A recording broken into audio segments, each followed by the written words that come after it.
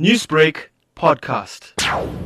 The two officers were deployed for one of our clients in the Soweto area, and they were busy conducting their routine patrols when this unprovoked attack took place, and they were shot and killed unnecessarily. That vehicle was driving and had just done a standoff point where we were designated. Both officers were fully awake.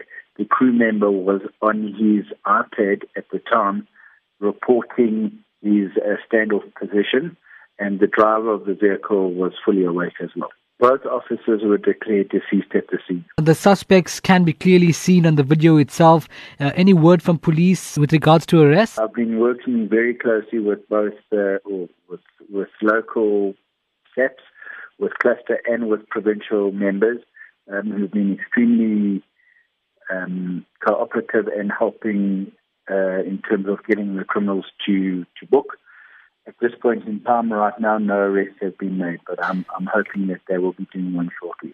So how often do we see acts of violence of this magnitude in your line of work, and what safety measures can be implemented to mitigate this? Over the last 12-month period, we've seen across the industry an increase in reaction officers that have been targeted for their firearms in this type of an incident.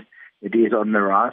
The way we combat these types of incidents is to have regular training interventions with our officers, as well as updating what we call SOPs, which are standard operating procedures, as well as giving theoretical, classroom and practical training interventions to the officers. Newsbreak, Lotus FM, powered by SABC News.